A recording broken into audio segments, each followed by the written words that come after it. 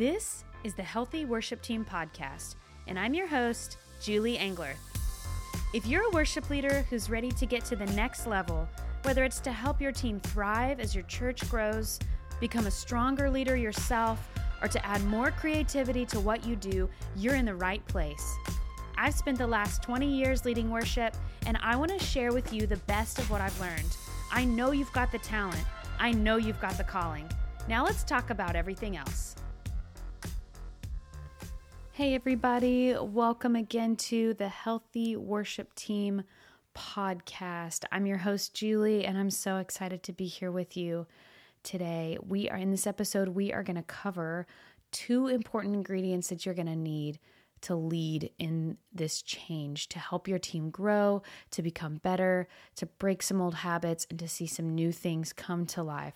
Number one, you are going to need to be able to be very, very brave. When you're talking about changing established things,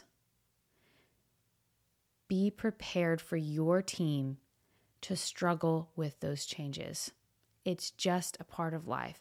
It doesn't mean that they hate you. It doesn't mean that they hate growth. It doesn't mean that they don't love God. We just struggle with change as people. I love change when it's my idea and I get to decide how it goes. But what happens when your team member has been very happy with the fact that rehearsals always start 15 to 20 minutes late and they go over 2 hours, and that's their social time? What happens when your structure changes so that you need to have a 60-minute practice that starts right on the dot and that finishes when you say it's going to finish? Of course there's going to be some friction there. Of course somebody's not going to be happy with that. And as the leader, you are going to have to decide that whatever changes that you implement, you are ready and okay with the fact that people are going to struggle with it. This takes a lot of bravery. So I want to tell a story about one of the first big things that had to happen on our worship team when PT came and we started making all of our big changes at our church. The vision of our church was changing. We were expanding our horizons. We were preparing for growth. One of the big things was we knew that as the lost started coming in and started getting saved, as our church started growing, we were going to need to be able to have every single part of our team, all of our volunteer teams, they needed to be scalable so that more people could serve and be part of it. Instead of it just being about, oh, we've got a really talented worship leader in place and now we can just roll with that until we hire a new one, we took on the vision of training up and establishing that we would raise up worship leaders and raise up people to carry out the work of the ministry. That meant that our team had to be scalable. That meant that I needed to be able to tell one person something and it would be true for everyone in that position. And so the first things we had to you have to stop doing some things in order to be able to move forward and do some new things. And so one of the first things that my pastor asked Chris and I, Chris is my husband, he's our worship leader, but some immediate changes needed to happen in order to kind of take some things in a new direction. And one of those things was he wanted a couple different a couple different instruments that were on the platform. They were no longer needed for the direction that we were taking the worship team and the worship style in. Okay.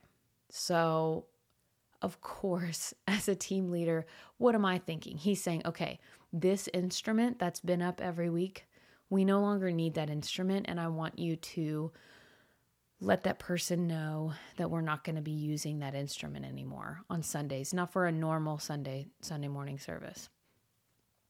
Okay. Somebody create a hole in the ground and let me just go just go fall into that hole and never come back. Because what does that mean for me? That means that I have to look at someone who's been a part of our worship team for a very long time and ask them not to play anymore. I could immediately feel all the emotions that they would be feeling. Now, we talked about aligning with vision. I had made the decision that I was aligned with the vision. And regardless of whether or not I agreed about that instrument being on the platform, I knew that I was aligned with the vision of my pastor and where we were headed. So I know I'm aligned and I'm going to help him execute this. Now, here was the next thing that I did. Immediately, I went to him and I said, "Can you please help me know how to communicate this? Because I have, so remember this, we've talked about understanding authority and responsibility. He has the responsibility to help us know which direction we're going, and my job is to help him execute that. One of the ways I can help him execute that is by fulfilling this request of his of eliminating one of these instruments on the stage. What's my authority and my responsibility? My responsibility is to care for this team and to pastor them and lead them well, right? So, oh my goodness gracious, I've got to give somebody this news. Please help me lead them well. So I'm looking to my leader to say, please I need your leadership and your guidance, because I want to be a good leader and I want to communicate this in a way that does not,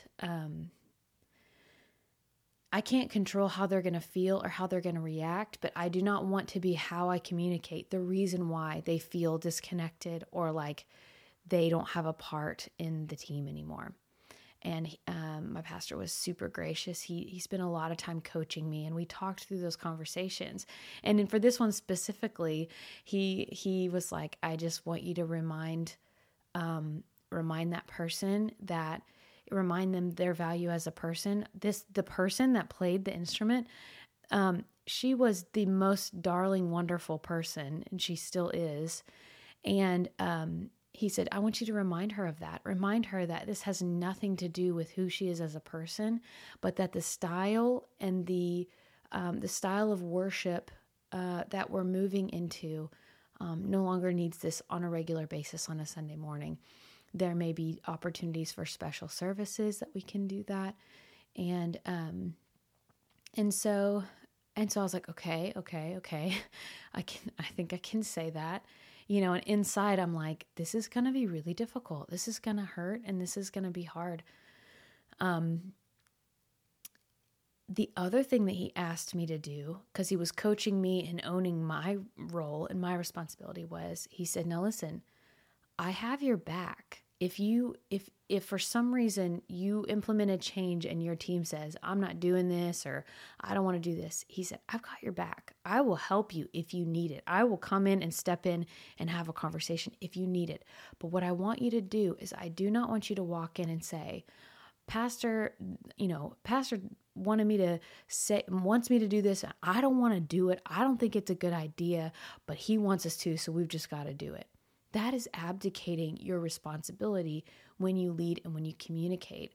And so he made that very clear. He said, "I want you to own it. I want you ask them, and ask them to follow you, not, don't align yourself with me, and ask them to follow you and to trust you." And I was like, okay, and he was very gracious. It gave me the space to be open about my fears and concerns, so that I did that with him, so that I could get my head around how to be a good leader. If I had gone to everybody around me and talked about this and gotten everybody's opinions on it, how do you think that would have gone? Getting that perspective, or getting all of that input from people who did not have the responsibility to lead like I did. I went to the person who understood what it takes to lead well and let him lead me. I went up to my leader to get the encouragement that I needed, because he's the one that I had to answer to for whether or not I had done what he asked me to do. So long story short, I had the hardest conversation in my whole entire life. And I, talked with the person and reassured her and said, "This is, we're not going to have this instrument anymore, and you're amazing, and you're such a precious part of our team, and you can still, you're still a part of the team, and if you want to do for special services. And I was like literally trembling in my boots to say that. And that happened. And then a little while later, I called her again because I felt like it was kind of a blow. And I just checked on her. I think if I remember that correctly, I don't know if it was the same conversation or if we talked later. I think we did, but I just said, "How are you doing?" She said, "Honestly, I'm not great. I'm disappointed. I'm sad that I don't get to play anymore." And I resisted the urge to do something to offset the pressure and to do something like apologize in a way that communicated that I didn't believe in what we were doing. But I just reassured her again. I thanked her so much. I told her how much she meant to me. And over time, I think that was difficult for her. She's still a part of our church. And that was one of a few different, really difficult decisions we had to make to change things that were deeply established in our worship team. That was the most challenging, difficult thing that I had to do because I did not want to crush anyone. I did not want to hurt anyone. I didn't want to push anyone away. It'd be easier just to never have to have those conversations, except for the fact that if we want to move forward, we had to change some of those things.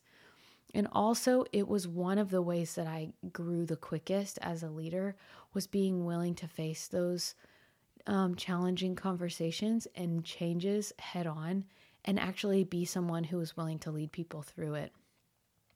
When you make difficult decisions that people are not going to agree with, you have to prepare yourself and be okay with the fact that they're not going to be happy. If you have an underlying expectation that every decision that you make, people will agree with and like, you are working from a delusion and you need to adjust that expectation. You need to be okay with the fact that when you follow the line of authority, God is speaking to your senior leadership. They're responsible for vision. They are asking you to help execute that.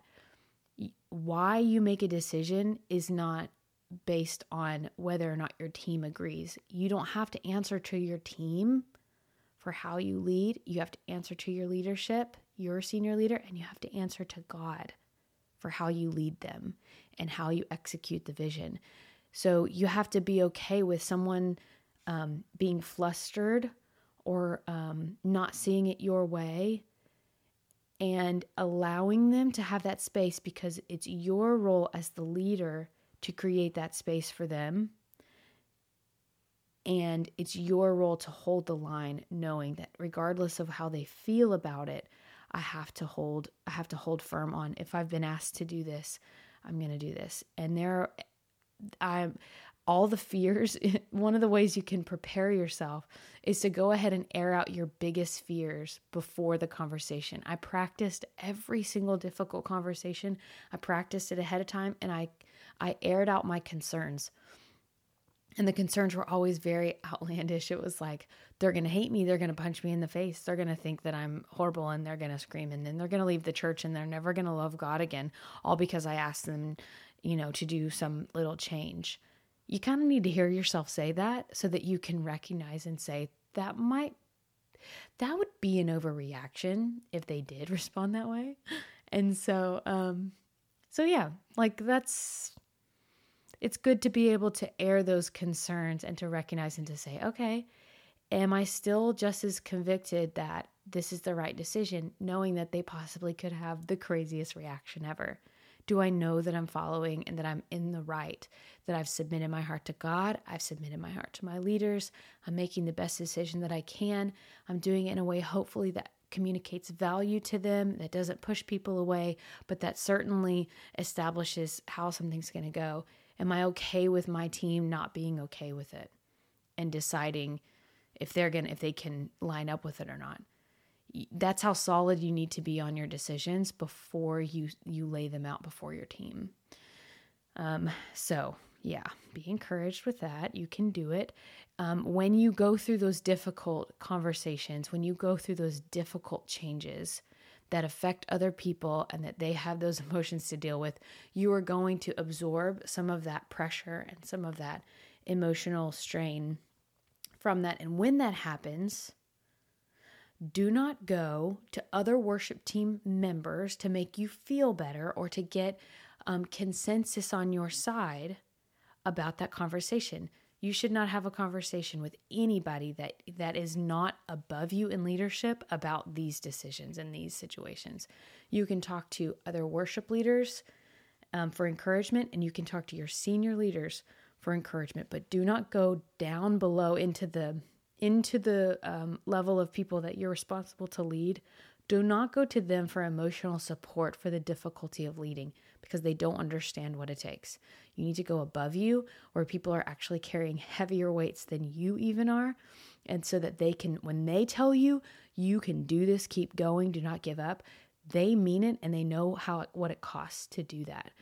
When you go down into the people that are not carrying any weight, it's easy to give your perspective and your insight. It's easy to give criticism when you don't have any skin in the game.